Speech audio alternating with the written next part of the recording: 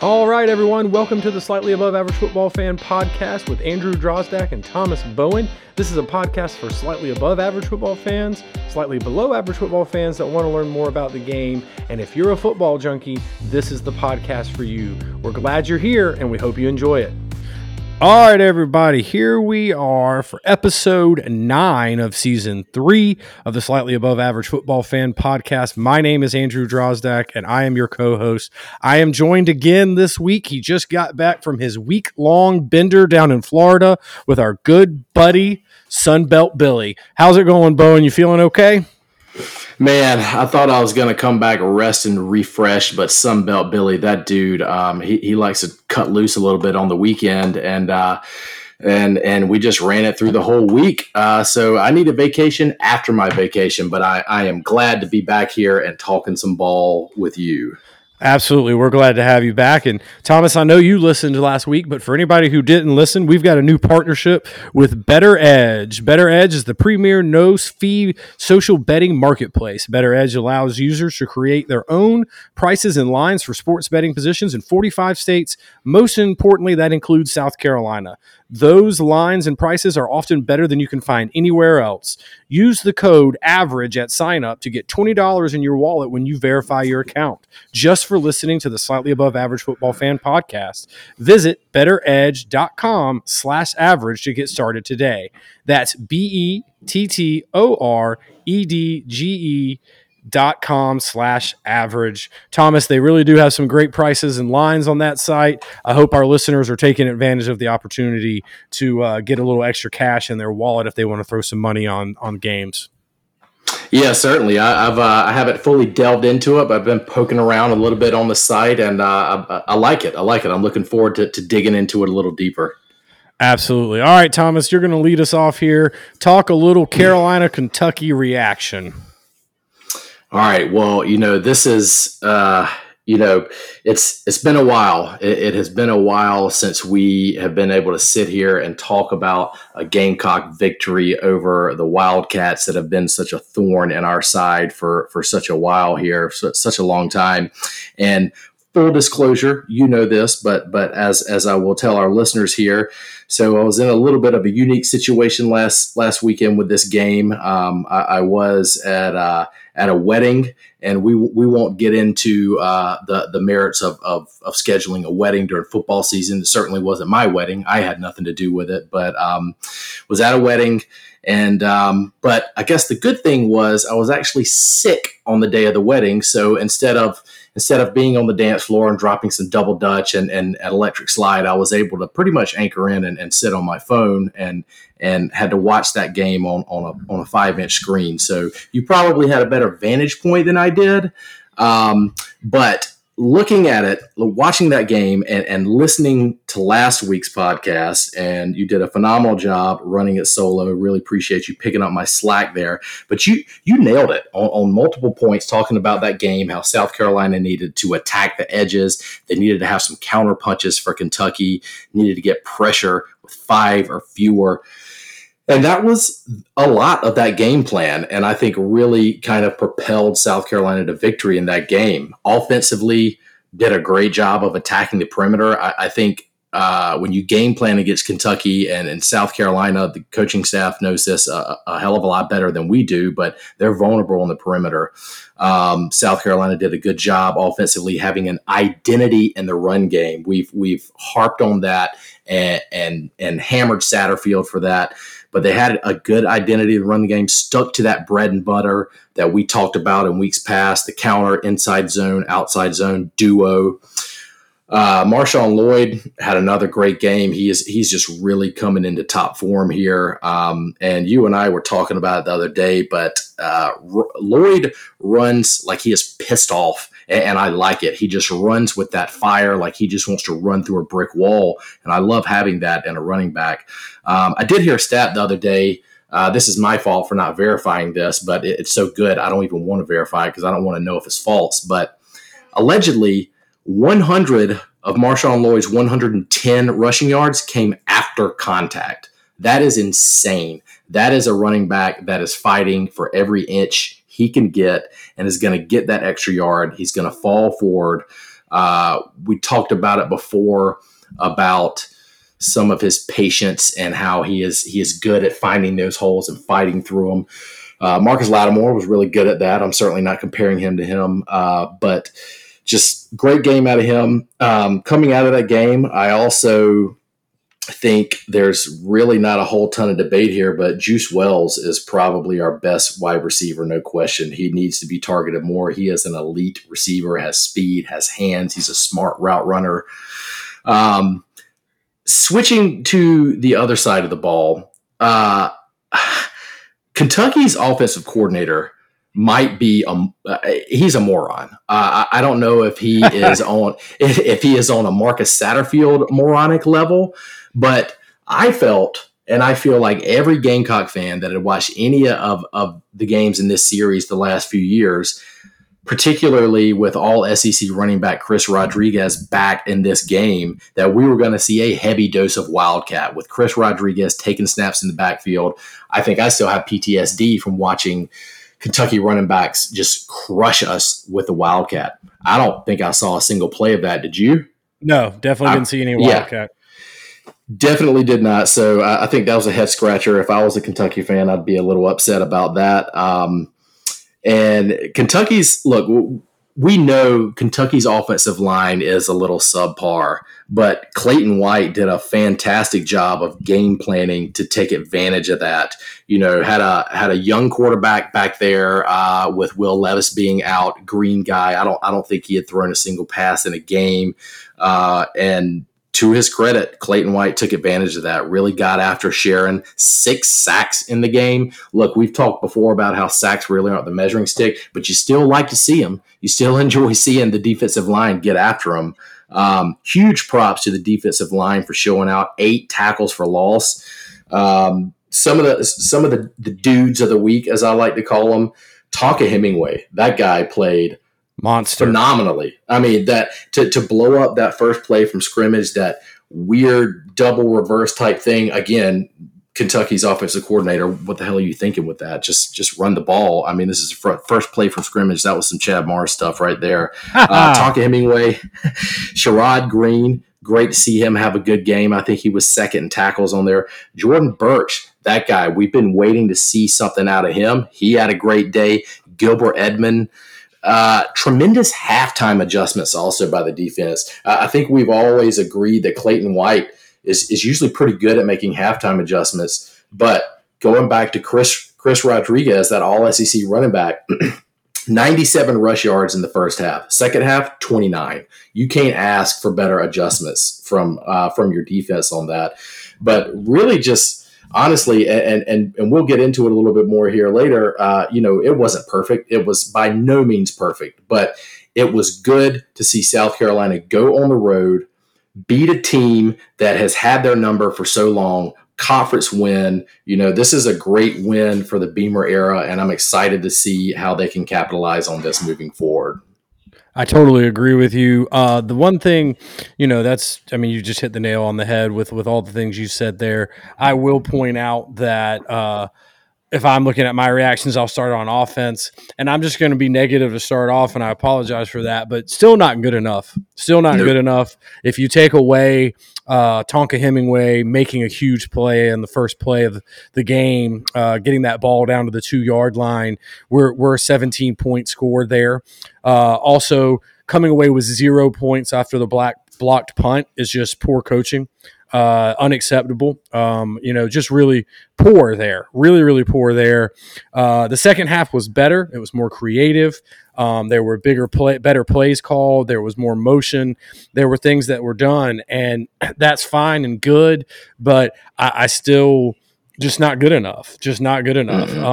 And nothing about what I saw on Saturday night changes my feeling about what needs to happen at offensive coordinator. Matt Rule was recently fired by the Carolina Panthers, and when he has been in college, he has always had Marcus Satterfield with him on staff. Please take him. Please take him with you. We don't need him. We don't want him. It's just not. Want him. We don't need him. So anyway, I will say and echo what you said.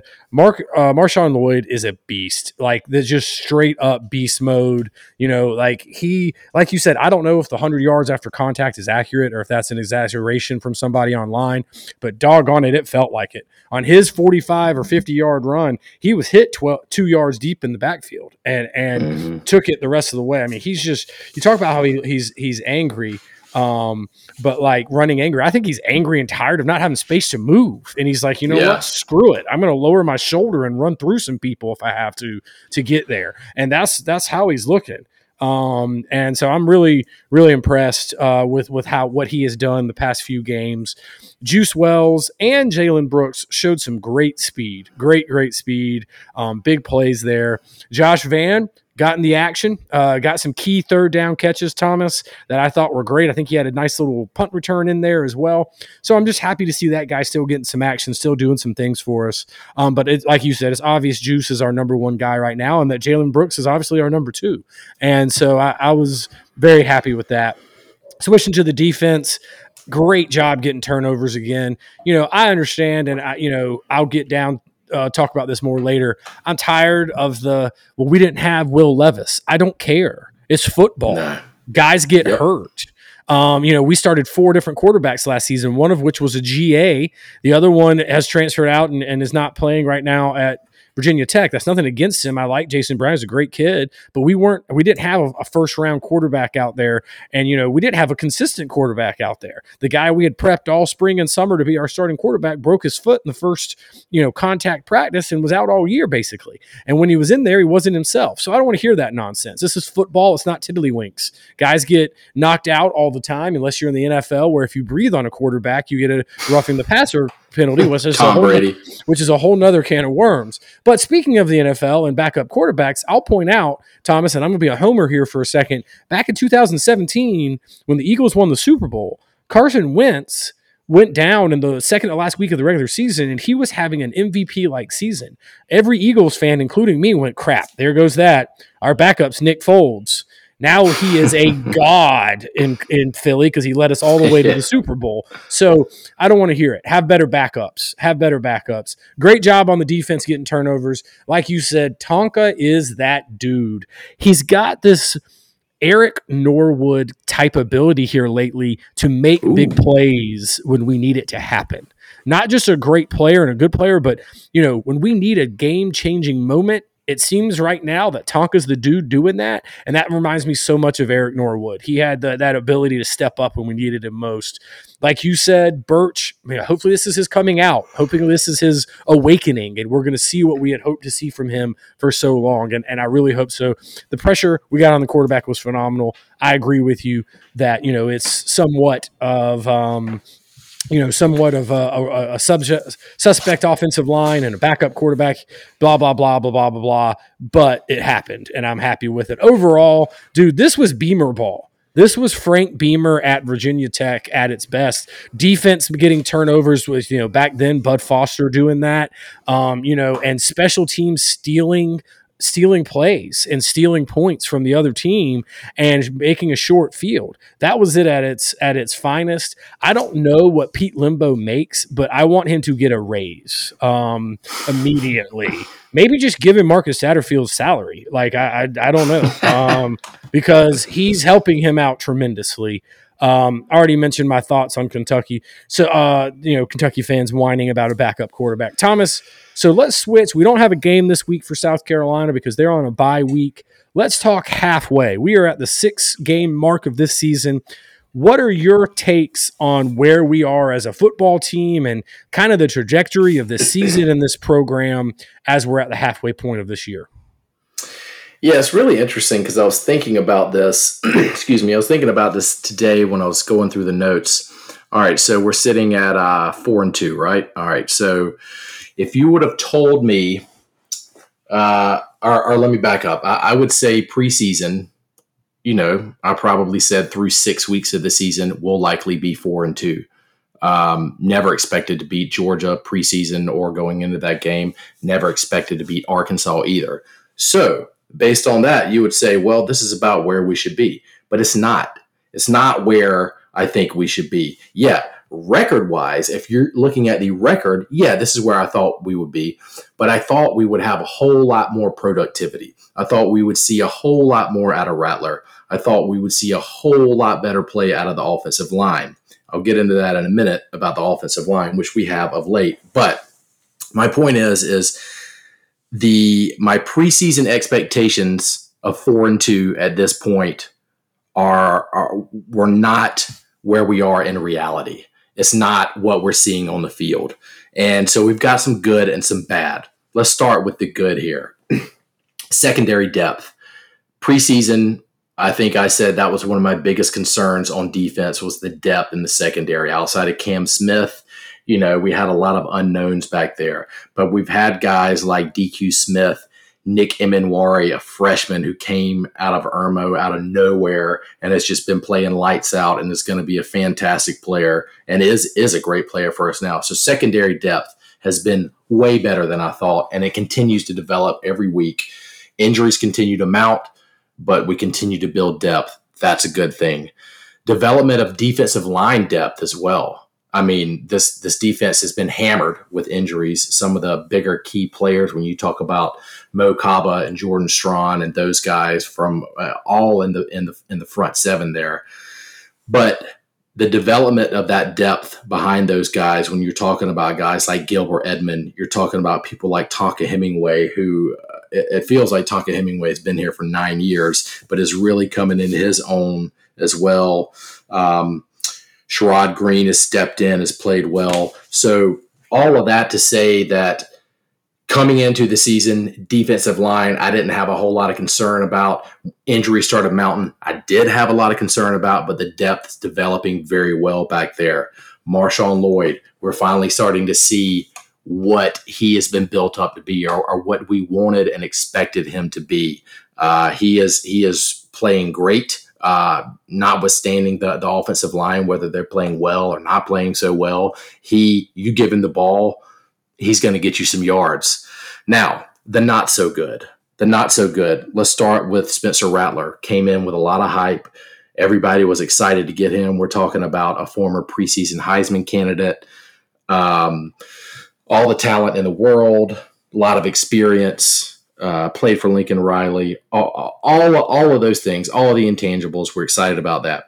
He has not lived up to what I thought and wanted him to be. Now, I have seen some improvement lately, but through the first half of the season, he is not where I expected him to be. So that's not so good. Also, the not so good, Marcus Satterfield. We said at the beginning of the season that there were no more excuses. He had everything in place. He had his quarterback, experienced veteran offensive line, no more excuses. Well, here he is crapping down his leg just about every week. He still makes some, even in the wins, great win against Kentucky, he's still crapping down his leg. Sometimes he makes some boneheaded play calls. A lot of times, even when he runs the ball, he's running it exactly when the defense knows he's going to run it, and we run it right into the teeth of the defense. So that is also not so good. And finally, on the not so good, offensive line. Again, some improvement lately, but the offensive line with this much experience, this much size,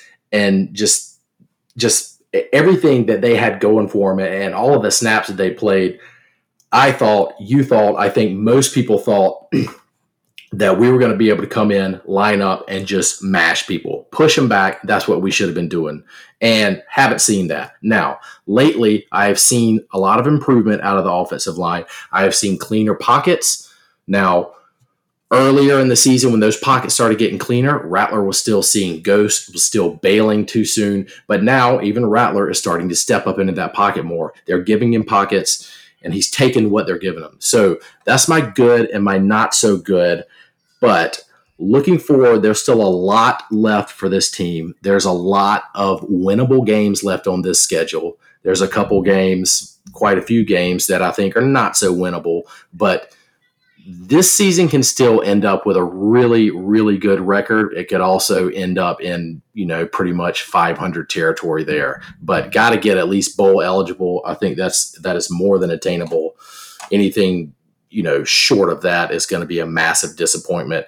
But I'm really curious. To see where you are at this point, at the halfway point, particularly with the offense, if you could start with that? Yeah, absolutely. I mean, we've said it a lot. We've said it a lot that the offense has just not been good enough. You talked about it when we talked about, at the beginning of the year when we had JC Sherbert on. We were doing a preview show. I talked about Spencer Radler, breaking the record for most yards passing in a season at Carolina, and then we talked about how we felt very comfortable that he'd throw 30 touchdown passes this season. Well, as of now, he'd have to throw 25 touchdown passes over the next 6 games. Now, let me tell you, if he does that, I'm going to be thrilled because that's about 4.5 a game, and I'm totally cool with that. So, that's great. But I right now, we haven't seen that happen. The other thing is the offensive play calling has been just quite honestly confusing and a lack of creativity, a lack of just in-game adjustments and knowing what to do. Thomas, have you ever seen the movie Multiplicity? I have. It has been a while. Okay, so for anyone who hasn't, this was a 1996 release starring Michael Keaton. The basic plot, by the way, this movie would not be made today. A lot of issues in this movie, so nobody try to cancel me for this. But essentially, at the heart of it is the main character, Michael Keaton, is a contractor and a dad, and he doesn't have enough time during the day. He clones himself once to try and get more done. He realizes, hey, I need a second clone, does that. So now there's 3 of them, still can't get everything done. The 2 clones make a copy of themselves, and that copy comes out a little weird. And the joke is the copy of a copy is never as sharp as the original. So you might be wondering, where in the heck am I going with that? What I'm going with that is our offense is a copy of a copy. This is supposed to be his version of the Los Angeles Rams, which is a version of Kyle Shanahan's offense in San Francisco. Kyle Shanahan and Sean McVay kind of developed this offense while they were working together in Washington underneath Kyle Shanahan's dad. And it's based a lot around what the Broncos were doing in the 90s under Mike Shanahan and Alex Gibbs, which is an outside zone to one side and a play action bootleg to the other side. We aren't doing that. If that's what we're trying to do, if that's what our idea is, if that's what we're trying to create with the defense, we're not doing that. We're playing in the shotgun. So another way you can try and do that, which is what the Rams did a lot more of, which is that second copy, if you will, they try to use it as an RPO. So they're going to have you come across at an outside zone coming to the right, let's say, with the quarterback looking at the left side linebacker to see if he flows to make a running back stop so that you can throw the slant behind him, or if he sits, you give the ball. All that's well and good, but none of it has been working well for South Carolina. I will say we have found a way to establish that instead of the outside zone being that primary outside attack, which it's still being used, that primary outside attack being is the counter play. And I want to talk about is it Tracy Atkins? No, that's the country music singer. What's Atkins' son's name? That's number 44. Oh man, I knew you were about to ask me that. Little Atkins, he's not little, he's big. Great edge blocker, and we've started bringing him in the tight end position and having him be that second pulling guy. You can run the counter where it's the guard and the tackle from the backside pulling to the play side to kick guys out, or you can do it as the guard and the tight end, or the tackle and the tight end, or you can just do the tight end. We've started to use that tight end on that more, and we've started using Atkins more in that role as opposed to Stogner or Bell, and I think he's a much better blocker in that role. Okay, sorry, my other co-host is my little girl, and she's making some requests. So my point being, we found something that we can use to establish that outside attack, and now we should be moving the pocket. We're not. We're still sitting Spencer in the middle, making him make full field reads, which I don't think is his strength. We need to at least be moving the pocket to the opposite side where we are traditionally running that outside run and giving him half field reads. I do like using our speed at the edge, but again, I said this last week. You saw it with Kentucky. They started coming up to try and stop that short pass. We still were throwing it. Now, Juice Wells and Brooks have been able to, in that game, make some plays. And then we had some creativity in the backfield. Thomas, all offenses are designed to confuse the defense. And when you look at it, there is not enough defenders on the field to cover everywhere on the field. This game is built for offenses to succeed. That's just the truth of the matter. And to do that, you got to confuse the defense. You made a great point. Not only are the plays not great, but when we're running them, it's so predictable. We're running into the teeth of the other team's defense. It's ridiculous. The wide receivers are as good as advertised. The offensive line has been a little bit shaky, and you pointed that out. I didn't expect us to mash everybody. I certainly expect us to look being comparable, being competent on the line. And until recently, we have not looked that way. And so that has been somewhat troublesome. The running back room has been fantastic. The tight end room has been an issue. We're not sure what we want to do with Bell. We don't know how to use him. It's been a just real frustrating thing to watch, honestly. I do think he is a somewhat positionless player in the fact, I don't mean that in a bad sense, in the fact that he's not your traditional size tight end, but he's not your traditional size wide receiver, but he is a great athlete. And so you have to find ways to be creative. We heard all about he was going to be Deebo Samuel 2.0. And the thing about that, if you watch the 49ers right now, they are still being super creative with Deebo, but they're doing it differently than they did it last year. Do you know why? Yeah. Because all the defense is adjusted to it. So you can't go out there and do the exact same thing and expect to get the exact same results. Defensive coordinators are smarter than that. So that has been my biggest frustration. And, I've read somewhere or heard somewhere that, Marcus Satterfield did not get a contract extension at the end of last year, which means his contract runs out at the end of this year. And, there wouldn't be a buyout. There wouldn't be anything like that. To me, you got to let that thing expire. Listen, everybody who goes to coach football, everybody who does any job, Thomas, you, me, anybody, we want to do the best we can. Right now, he's not doing a job that good enough to stay. And that's just the truth of the matter. And I think it's going to have to make a change.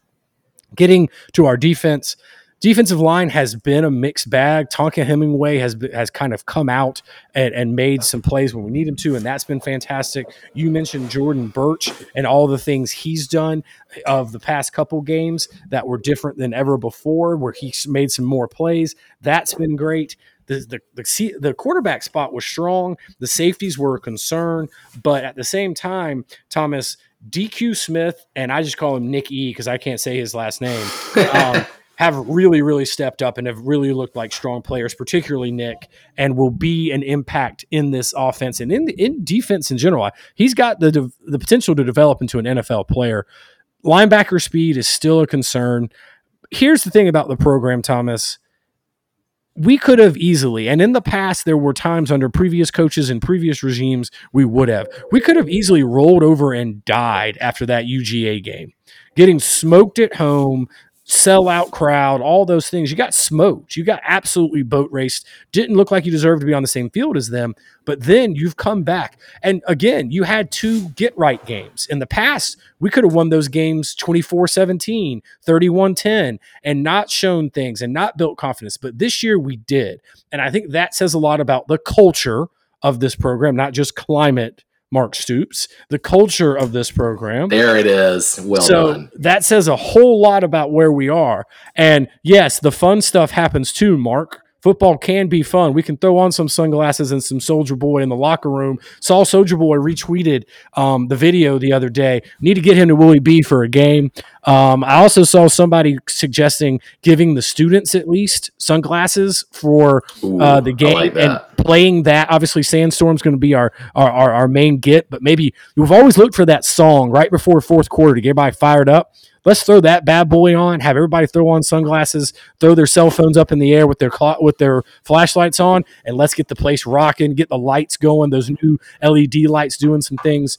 The culture's A&M good. game. A&M game. Do it. Let's do it. Culture is good. Recruiting is great. There has to be a change at offensive coordinator. I think there needs to be a change at OL coach, and I'm not saying that because I don't like that coach. I don't know what's happening there, and I'm not making light of it. Obviously, he's got some health concerns, and I love this game. You love this game, but at the same time, you got to take care of yourself. And there seems to be something going on, and I'm genuinely worried about him as a person because football isn't exactly stress-free to be a college football coach. So if he's having stress issues, or excuse me, not stress issues, I don't know that that's the case. If he's having health issues, he may need to step away, and so I think those 2 changes have to be made. Yeah, I think you're spot on with that, and I wanted to be clear also that anything I said earlier about good offensive performance and the things that I liked that I saw out of the offense, I am in no way, shape, or form advocating for keeping Marcus Satterfield. Marcus Satterfield needs to be taken out with the trash. He needs to never come back, and we need to get a new offensive coordinator. And at the same time, I also worry that if you keep Marcus Satterfield around, I don't know how you keep this recruiting class intact. This recruiting class is shaping up to be a very good recruiting class, and I don't know how you can sell this offense to recruits. So yeah, Marcus Satterfield's got to go. Offensive line, we need a changing of the guard there too, but just some fresh meat there. I'm with you completely. I can't disagree with anything you just said. All right, so let's switch gears to Clemson, Florida State. They will be playing. It's a night game, isn't it? Yep. 7:30 on ABC, I'm sure. And That's right. At Florida State. Clemson offense, man, they've, as we sit here and talk about the Carolina offense not doing what we want it to do, if you're a Clemson fan right now, you've got to kind of be sitting back with your hands folded behind your head, smiling, going, okay, that's the offense I wanted to see. And it's not the super explosiveness that it's been in the past, but it's definitely good. And, there has been good plays. DJU, and they have settled in that he is a dual threat guy. Sometimes you have guys that are dual threat guys, Thomas, that want to be pocket passers. But I can tell you that with DJU, he doesn't need to get so focused on that. The NFL has changed. At the end of the day, these guys want to play in the NFL. That's why they want to show they can play in an NFL offense. But what that means, what NFL offense means right now, is completely different than what it was even 5 years ago. You look at Josh Allen, you look at Jalen Hurts in Philly, you look at Lamar Jackson in Baltimore. Those are dual threat guys. And he's big enough and athletic enough to play that role. So I think they finally convinced him, hey, man, it's okay to use your legs. Go use them when you can. If you're a Clemson football fan, the only thing you had to really kind of be concerned about was that Will Shipley did not have a great game. I don't know if he got injured. Full disclosure on this game, Thomas, this was the same time, the BC game that is, this was the same time as the South Carolina game. Didn't watch a whole lot of it. But from looking at the final stats, he had 10 carries for 33 yards. That's not That's not a super impressive stat line. I don't know if he got dinged up or something, but DJ, you looked strong through 3 touchdown passes, did get sacked twice, but still looked really good. Going into this game against Florida State, this offense is doing what these fans at Clemson have got to have wanted them to do. Yeah, I think you're right. And DJ has started to really come into his own. I'm going to hit on that a little bit. You want me to go with Florida State defense here? Yeah, Florida State defense. Where are we going next? All right, that'll work. That'll work. Yep, good. Good, because I've got a little – we're going to get into the rabbit hole a little bit here. We're going to get into a little scheme. We're going to get in a little X's and O's here. I see a lot of slant names here. I am super excited for this. Yeah, and I like this defense. I really do. Florida State's defense they get pretty creative. They like to operate out of what I like to call a cover 4 shell look. And what you're looking at here is 2 cornerbacks, two high safeties. So a lot of times it can look like a traditional cover 2 where you just got 2 high safeties, not a cover 4. It's going to look like that a lot. But what they'll do is they often like to roll a safety down into the box at the snap. Now, they're not going to do that pre-snap, so it makes it more difficult for quarterbacks to know if he's going against a cover 2, cover 3, cover 4. So they'll do that at the snap, roll it down into the box for run support. I could definitely see Florida State doing some of that to combat that run game, whether it's DJU, Will Shipley, or whoever else they've got back there. I do think you're going to see a lot of inside pressure in this game. If you notice the last couple of weeks, some of the games that DJU has looked the most comfortable in are the games that he's not getting a lot of heat on him. He's comfortable with his offensive line. He's comfortable with his protection. So I think you could see a lot of double mug looks from Florida State. When we talk about double mug looks, double mug is double linebacker pressure up the A-gaps. You've got 2 linebackers stepping up before the snap, right on top of the center, like they're going to blitz right on either side of the center. They could be coming. They could be bailing at the snap. But what it does is it puts that center in conflict. He's got to figure out, all right, who am I taking? Who's going to pick up the other guy? It puts the quarterback in conflict because he's got to know, all right, is somebody going to pick this guy up? Where am I going with it? Where's my quick out? Where's my check down here? So you're going to see some double mug looks to keep DJU uncomfortable. They're going to try to keep him off balance the whole time. Florida State's really got to have better gap integrity this week. NC State last week, which that game, oh man, I would be livid if I was Florida State, but that's another episode. NC State was hitting wide open gaps in the run game. So they've got to have better gap integrity this week, or Shipley's going to break off some of those big runs. Stunts and slants, stunts and slants. Clemson's offensive line is still struggling some with stunts and slants. They seem to struggle with passing off defenders and communicating. So I think Florida State's going to try to take advantage of that. Again, all of this is going back to the main game plan here, which is keep DJU uncomfortable. So they've got to pressure him early and often, not let him get into a rhythm. Florida State, this defense is also a big fan of what a lot of people call a Texas stunt. So a Texas stunt, again, this is still a slant or a stunt, but specifically with the Texas stunt.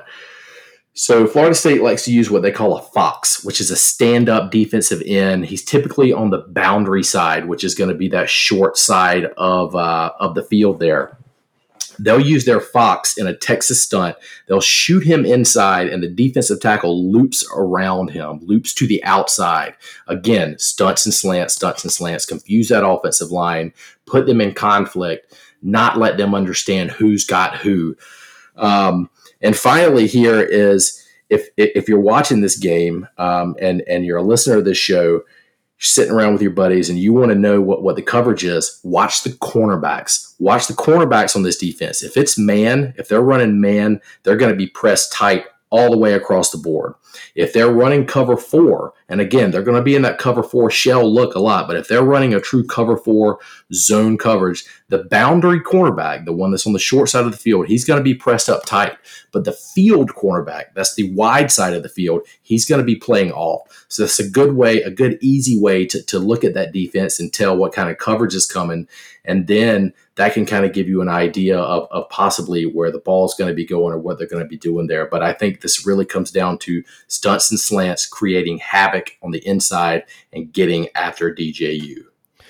I agree with you. I can tell you as an old offensive line guy, player and coach, stunts and slanting teams are tough to block. I talked about it that first week against Georgia State for South Carolina. When you have a team, they run a 3-man front, but when you have a team that likes to stunt and slant as an offensive line, you got to communicate well. You know, it's something that you got to really practice and hone in on. I'm sure Florida State's OL has spent a lot of time this week in their independent sessions or indie series as working on calls, walking through it, playing it full speed, running it back and doing it half speed, because you got to get those right. Speaking of Florida State's offense, Alex Atkins and Thomas, I want to stop right there and say, last week of all weeks for you to be gone, there were so many coaches with so many difficult names and players that I was just like, I don't know what to do. So no disrespect to any of those guys. Alex Atkins, the offense coordinator at Florida State, he has been the OL coach and still is the OL coach for the last 2 years, which is a unique thing, and that you don't see a whole lot of OL coaches then turn into offensive coordinators. So that is a unique path to go. I love it. Because I love the offensive line. Been in coaching since 2007 when he became a GA at his alma mater, UT Martin. Has been coaching the FSU OL for 2 years, like I said. He was previously, Thomas, at UNC Charlotte in 2019 during their really impressive offensive run that they ended up in their first bowl game for. So he's got a lot of involvement there. It's just something to keep in mind. It is as an offense, they are mostly in a shotgun with one back. They seem, Thomas, to really like, and maybe you can talk a little bit about this with the Clemson defense, they seem to really like a 3-by-1 formation where you got 3 wide receivers to the wide side of the field and either a wide receiver on the short side or a tight end. I think that's a way of making that defense get stretched horizontally because they want to sometimes put their best wide receiver, which is Johnny, what's Johnny's last name? Wilson, Johnny Wilson. Thank you. I was going to say Johnny Walker, but that's not it. Him back there on that solo. So you have to respect him and cover him. And if you try to bracket coverage him, like Thomas has talked about that bracket coverage in the past, you're exposing yourself on the backside. So I guess really to the wide side, so they can't do that. So it's a way to use a formation. Marcus Satterfield, take notes. It's a way to use a formation to make a defense have to make a tough decision. So I really like that. They did use a little bit of pistol 2 weeks ago against Wake. Didn't see so much of that against NC State, but a really weird situation there. They love a good bit of RPO play. That's run pass option. Again, we've talked about this ad nauseum. If you listen to anything about college football and really pro football at this point, it's a big part of everybody's offense. Essentially, the quarterback's going to stick the ball in the running back's gut. If he reads, it could be a linebacker, could be a defensive end. If they sit, he gives the ball. If they come, he throws it to a slant or a short route of some kind that is going to be open because that person's vacated that part of the field. They like to move the pocket for Jordan Travis to use his legs to put pressure on the defense because he is a talented runner. Thomas, this is really very interesting to me. Thomas, Florida State's offensive line has given up the fewest sacks in the ACC this year. The fewest sacks in the ACC this year. You would expect that from an offensive coordinator who is the OL coach as well. Now, I will tell you, NC State used a good bit of extra guys, blitzes, some delayed blitzing and stunts to get pressure on Travis Jordan at times in that game last week. So I'd expect to see a lot of that from Clemson, especially because NC State was doing that because they had injuries in the secondary, and we know that Clemson's secondary is their weak point right now. So I could see a lot of pressure coming there. Currently, Florida State's offense is 8th in scoring in the ACC, 3rd in total yards, 2nd in rushing, 4th in passing. The points are about the same as last year, but all of the other areas are a huge improvement over what they were doing last year. Thomas, their biggest area of improvement, this is something that I am just totally frustrated by Marcus Satterfield on many occasions is their 3rd down conversion. Right now, they are completing 46.8% of their 3rd down conversions, which is 3rd in the conference. Last year, they were last in the conference in this. That's a major improvement. The one negative I will say about this offensive unit, they are currently 12th in the ACC in scoring in the red zone. Haven't been able to punch it in when they get down there. That's always a problem. Got to figure that out. Junior quarterback Jordan Travis is a returning starter at quarterback, having his best year as a quarterback by far. His QBR is 80.1, which is good enough for 17th in the nation right now. He did, against some heavy pressure, last week throw 2 picks on the road at NC State, something to keep in mind there. He does like to take a deep shot, Thomas. He is currently, I heard this on the broadcast as I was rewatching that game, may have been the Wake game I was rewatching when I heard this. He has the highest per pass average total right now in the nation, or he did as of 2 weeks ago. So either he likes to take some deep shots or his wide receivers are great at getting yards after the catch. So I think it may be a combination of both. I saw them take vertical shots a lot. He can kill you with his legs. He had over 100 yards rushing against the Wolfpack last year. Thomas, here's a crazy stat for you that I was surprised by. He is the all-time record holder for rushing yards and rushing touchdowns for a quarterback at Florida State. Does that surprise you like it surprises me, considering Charlie Ward played at Florida State? Yeah, that is a huge surprise to me, and I honestly hadn't even noticed that in the notes until you said that. Like, are we sure that's accurate? That's according to the Florida State media guide. So, now they hit, that offense that Charlie Ward was running was very much a fast break offense. It was to get the ball out of his hand as quick as he could. That was what Anthony Wright was doing when Brad Scott first got to South Carolina. He saw Anthony Wright as his next Charlie Ward, and that worked to varying degrees. But, that was surprising. So you think about Charlie Ward, a guy who played in the NBA as a point guard darn good athlete. So he obviously wasn't doing a whole lot of running. Getting that ball out quick was more his game. I found that shocking. Their leading rusher is Trayshawn Ward. He's third in the league in rushing for FSU. They like to use, Thomas, a counter look where he will, again, Marcus Satterfield, take notes. They will pull those two backside offensive linemen, give the ball and ride the quarterback, will ride that running back in Ward. And if somebody follows those pulling guards or linemen or follows that running back too closely, he's going to pop up and throw a slant to the backside. And that is great football. Honestly, Thomas, and I texted you this as we were doing the notes today. If we could somehow get Alex Atkins to be our next offensive coordinator, I would be thrilled. I would be absolutely thrilled. I'm just throwing that out there. Throw a bucket of money at him, and let's see what we can do. Their leading wide receiver is Johnny Wilson. He is fourth in the league in receiving yards. Basically, Thomas, what I'm trying to tell you is this isn't a bad offense. This isn't a bad offense that they're facing. Florida State, under Mike Norvell and before him, had some issues on the offensive side of the ball that were really holding them back. There has been a major improvement this year. It's not perfect. I mentioned the 12th in scoring in the red zone. I mentioned that. That's a problem, obviously. But at the end of the day, they're doing a lot of things well on offense. Thomas, what's Clemson's defense going to do to try and slow this unit down? This is going to be an interesting game because, and Clemson's defensive line is really starting to hit their stride. It's weird to say that about a Clemson defensive line because they're always so dominant, but this definitely will be the best offensive line that Clemson's defense has faced all season. So I'm curious to see how they're going to attack that, or rather how well they're going to be able to attack that. Clemson on the defensive front, they definitely got a boost last week getting Xavier Thomas back.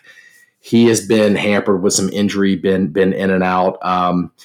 What was really interesting was looking at, and I didn't see a single play of the BC game last week, but looking at the stat lines, Xavier Thomas only logged 6 snaps in the game, but in those 6 snaps, 2 sacks, 2 hurries, and a forced fumble.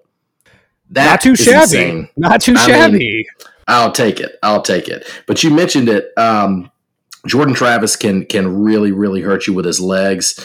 Last week in the NC State game, he had some really, really big chunk plays on scrambles. I think he had 1 or 2 40, 50-yard scrambles against a good NC State defense. So he can really hurt you with his legs there. So I think they've got to put a spy on him. I feel like I'm saying that every week because there's so many running quarterbacks, but it really rings true this week that you can't not at South Carolina. Yeah, yes, exactly. Exactly. Just throwing that out there. Yeah. But and you mentioned Florida State's leading rusher, Trayshawn Ward, and I think it was last week that he got a little dinged up, so he may be out. So that's going to bode well for Clemson's defense here. But Clemson's secondary has looked better of late. Still probably definitely not the strongest part of that defense, but they have looked better of late. But Johnny Wilson can be a matchup nightmare. So I'm curious to see how they're going to do with him, how they're going to cover him. As you said, it's really tough to bracket Johnny Wilson. And then you've also got Ontaria Wilson, I think, is the other one. The two Wilsons, I don't know if they're related, if they're brothers or not, but they can both be matchup nightmares for you. There were some big chunk plays to both of those guys included along with the runs from Travis last week. One of the things I did read about and went back and looked was, and Clemson fans, if we have any listening, they may say, yeah, we've been doing this for a while, but I have not seen it. And I thought it was really interesting that defensive coordinator Will Goodwin did this. Was a bit of a rabbit package. And, when in the years past of Clowney and Ingram and those guys at South Carolina, we had a rabbits package. We usually employed it on like a 3rd and long, and we would take one of those fast edge rushers, move them inside, and just had a lot of speed and power on the defensive line. Clemson used some of that last week, and what they did was they would when they would bring Xavier Thomas on the field and they would drop KJ Henry, the other defensive end, they would move him inside, kind of like we would do with Melvin Ingram back in the day. Had a lot of success with that. So I'm really interested to see if they're going to use some more of that. But this is going to be a big test for this defensive line against this offensive line. And it's really going to be about the secondary too, and if they can contain Jordan Travis. Otherwise, this could get wild in Tallahassee for sure. Yeah, absolutely. When I first wrote the notes, I kind of had, as a final outlook, I kind of had that I was surprised by this line. But after looking into doing some research with Florida State's offense and their defense being pretty good, I'm not totally surprised by a 3.5 line. I mean, Thomas, I think Clemson comes out in top here, but I think it's going to be interesting. I think it is too. I think this is one of those games where it could really come down to the atmosphere and the crowd here. A night game in Tallahassee, particularly after the loss last week to NC State when Florida State got blanked in the second half. I think they went in the halftime up on NC State 17-3, end up losing 19-17, and I've been sneaking around on some Florida State message boards this week as I'm doing my research, and they are still just livid over that, and rightfully so. But there's been some movement on this line too. I think it opened up at like 4.5. It's down to 3.5. I've seen Clemson fans saying, "What's going on here? What do they know? We don't know." But I think the crowd could really be the X factor here. If Clemson comes out, punches them in the mouth early, quiets that crowd down, it could be a long night for Florida State. But if Florida State counters and they keep punching back and keep fighting, this could be a fourth quarter game. And if you're Florida State, that's what you want, is that fourth quarter game, right? Right. That's all you can hope for there. I do think Clemson wins. I think anytime you got a spread that's 3.5, Thomas, it's kind of hard to talk about who's going to cover it or not. I mean, you'll see 1 point wins, 24-23, something like that. But, I mean, not that I'm betting on this game. I would tell you that if I was going to bet, I would not bet on this one. Yeah. I think you're right. And that's a really good segue too, because as we put that one to bed and looking at the slate for the weekend, some week 6 games, we've got some that I'm excited about here. Looking at the noon slate, you look at it on paper, you've got a highly touted Big Ten matchup here of number 10 Penn State at number 5 Michigan. Michigan is favored by 7 in that game. How do you feel about this game? I know you're a Big Ten guy. I do like the Big Ten, but I feel like Penn State is a little bit of fool's gold. If you look at who they've beaten to be undefeated, is not real impressive. But then I went and looked at Michigan, and they hadn't really beat anybody either. So the fact that it's at Michigan, if I was going to throw action on this game, I would put Michigan to get this win and cover just based on recent history. I think Penn State, James Franklin, I don't trust him as a coach in big games. So I think I'd go with the Wolverines if I was going to put money down on this one. Yeah, I think so. And I'll take it a step further. I think any undefeated Big Ten team is fool's gold every year, all the time, except for Ohio State. They are the exception. Shots fired. Yeah.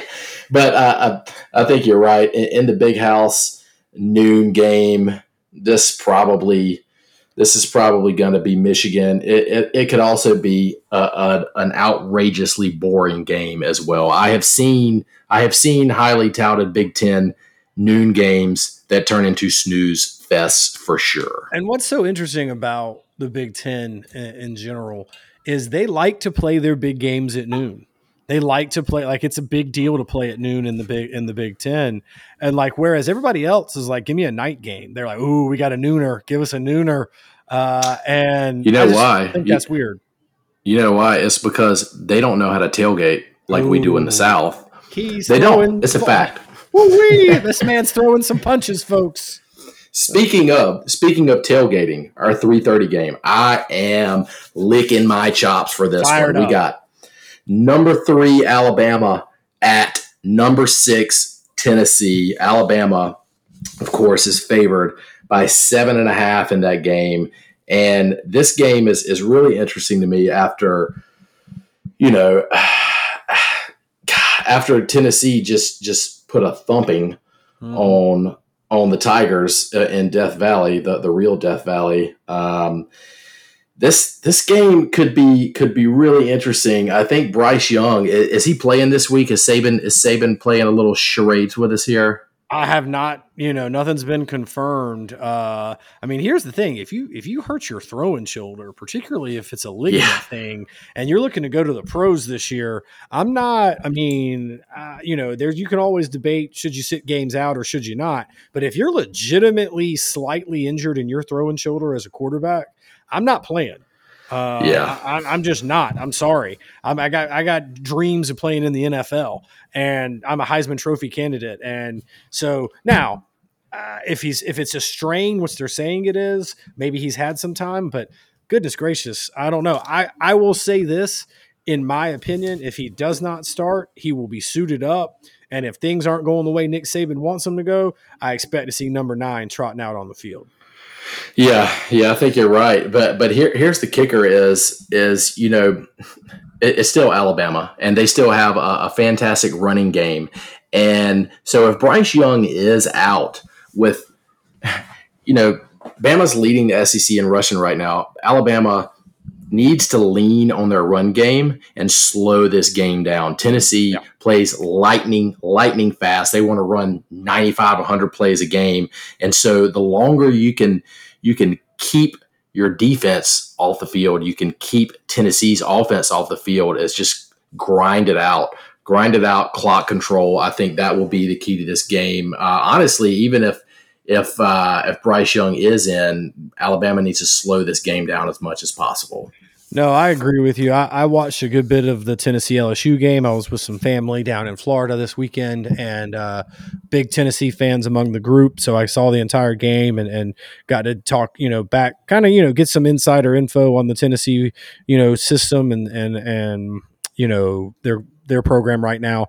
This thing's they're running on all systems right now, kicking on all cylinders. And I mean, they're on a roll. Now, Alabama's Alabama. There's no doubt about that. Will Anderson is still standing out there, number 31, playing outside linebacker, bringing heat on the quarterback when they take the field in Neyland Stadium at 3:30 on CBS. I will tell you this, and I think that Bama wins, but I don't think they cover. That's how close I think this game will be. Okay. I'll take it. I think it's just really tough for me to call this game. I think Bryce Young is such a key to it. If Bryce Young plays, and if he is truly healthy, I think Alabama rolls. I think if Bryce Young is out, I think I'd probably go with kind of what you're thinking. But rounding it out here for our evening, and we're going to keep 1 second. Hang on. Sorry. 1 second. Bama last year, I meant to say this just a second ago. Last year in this Bama-Tennessee game, Bama scored 28 points in the fourth quarter to pull away. This game was not out of reach last year until the fourth, where they just took it to them. So I say that to say, Bama did end up beating them by a pretty wide margin. So again, if you're thinking about what's going to happen, you look at the history. They haven't beat them since 2006 and all that stuff. Last year, for 3 quarters, Vols kept it pretty close. Fair enough. And that's that Bama machine that we know all too well. Rounding it out here for our evening game, 7:00. This one could be interesting. Could also be another snooze fest. LSU at Florida. Florida's favored by 2.5 here. This is really interesting to me after LSU got thumped in Death Valley last week, as I mentioned earlier, by UT. Florida last week eked one out against Missouri by a touchdown. That game, they were tied with Missouri at the half in a game that was highlighted by another subpar performance from Anthony Richardson. I think he threw for like 66 yards, 1 TD, 1 pick. Now, there was a solid ground game there because I think obviously they were like, well, to hell with it. Let's just keep it on the ground here. But this game could get ugly, and I think this could be a big turning point for Florida here and how this game goes for the rest of the season, at least the outlook on the rest of their season. Yeah, I agree with you there. Anthony Richardson is another player like Will Levis. He was injured, whatnot. He still hasn't super impressed me this season. Anthony Richardson still hasn't super impressed me this season. These are two guys that were projected by Mel Kiper and the like that they were going to be first round draft picks. I hadn't seen that. And, here's the thing. I feel like Thomas, that LSU is a mess. I feel like they're just an absolute mess. And Brian Kelly, if you watched that LSU Tennessee game, dude, he was mad all the time. He was like, "What?" You could hear him say, "What are we?" or read his lips saying, "What are we doing?" Like it just seems like it's out of control in Baton Rouge. They took one on the chin, against the Vols at home last week. I don't know. We're going to find out if this team likes Brian Kelly or not, if they want to play for him or not, because, I'm telling you, it was a train wreck. And if they come out and play that way again, let's say Florida goes out and, maybe they get an early score or they get a pick six and have a momentum swing like that, I could see LSU's players going, man, forget this nonsense. But there again, I don't think Florida's great either. And I think Billy Napier likes to coach football games like he was a 12-year-old playing NCAA football on PlayStation 2 or something. So this could be a who screws up less game. I'm not touching this one, to be honest, as far as if I was gambling. I think Florida comes out on top because it's a home game. But again, it's going to come down to, in my opinion, who makes the least mistakes. Yeah, I think you're right too, and that's a great way of putting it. Who makes the least amount of mistakes? And honestly, gun to my head, it's probably I think we're going to see quite a few mistakes out of Florida at the hands of Anthony Richardson, because he's just a mistake waiting to happen. I agree with you. All right, so that's our show for this week. Remember, as I said at the top of the show, make sure to give a look at BettorEdge and use the promo code AVERAGE to get $20 in your wallet on that site. You can also follow us on social media at SAA Football Fan. That's SAA Football Fan on both Instagram and Twitter. And we have an email address. That's SAAFootballFan@gmail.com. Thomas, I forgot to tell you, we did have an email this week. There was... was it hate mail? It wasn't, thankfully. It was not. It was a question about, basically, you mentioned them, and that's what brought it back into my brain. How good or bad is Missouri? Are we convinced they're terrible? Because they gave Georgia a run for their money. They gave Florida a run for their money. Screwed the pooch against Auburn. How good or bad is that team in your mind? I know the Gamecocks will play them in a couple weeks, but that was a question we got from a fan. What is this Missouri team? Yeah, and I don't think we know that yet. And I wasn't prepared for that. Next week, I need to know these questions. I got to research. I got to get it together. I don't think we know. I don't know yet. But I will say this. I will say that early in the season, maybe even preseason, I said, all right, well, I put Missouri in the Vanderbilt column with the should wins. Right. At this point, I don't know. I don't feel as confident about beating them as I once did. No, yeah, I agree with you on that. All right, sorry to throw that curveball at you at the last second there. I'll let you be prepared. I'm sweating now. I know, geez. It's like an SAT question. All right, guys, have a great week. Thomas, as we head out the door, tell them what you want to tell them. All right, everybody, enjoy some good football this weekend. Get on Bettor's Edge and get that Bettor's Edge, and so we can pay the bills over here. Enjoy your weekend, everybody. See ya.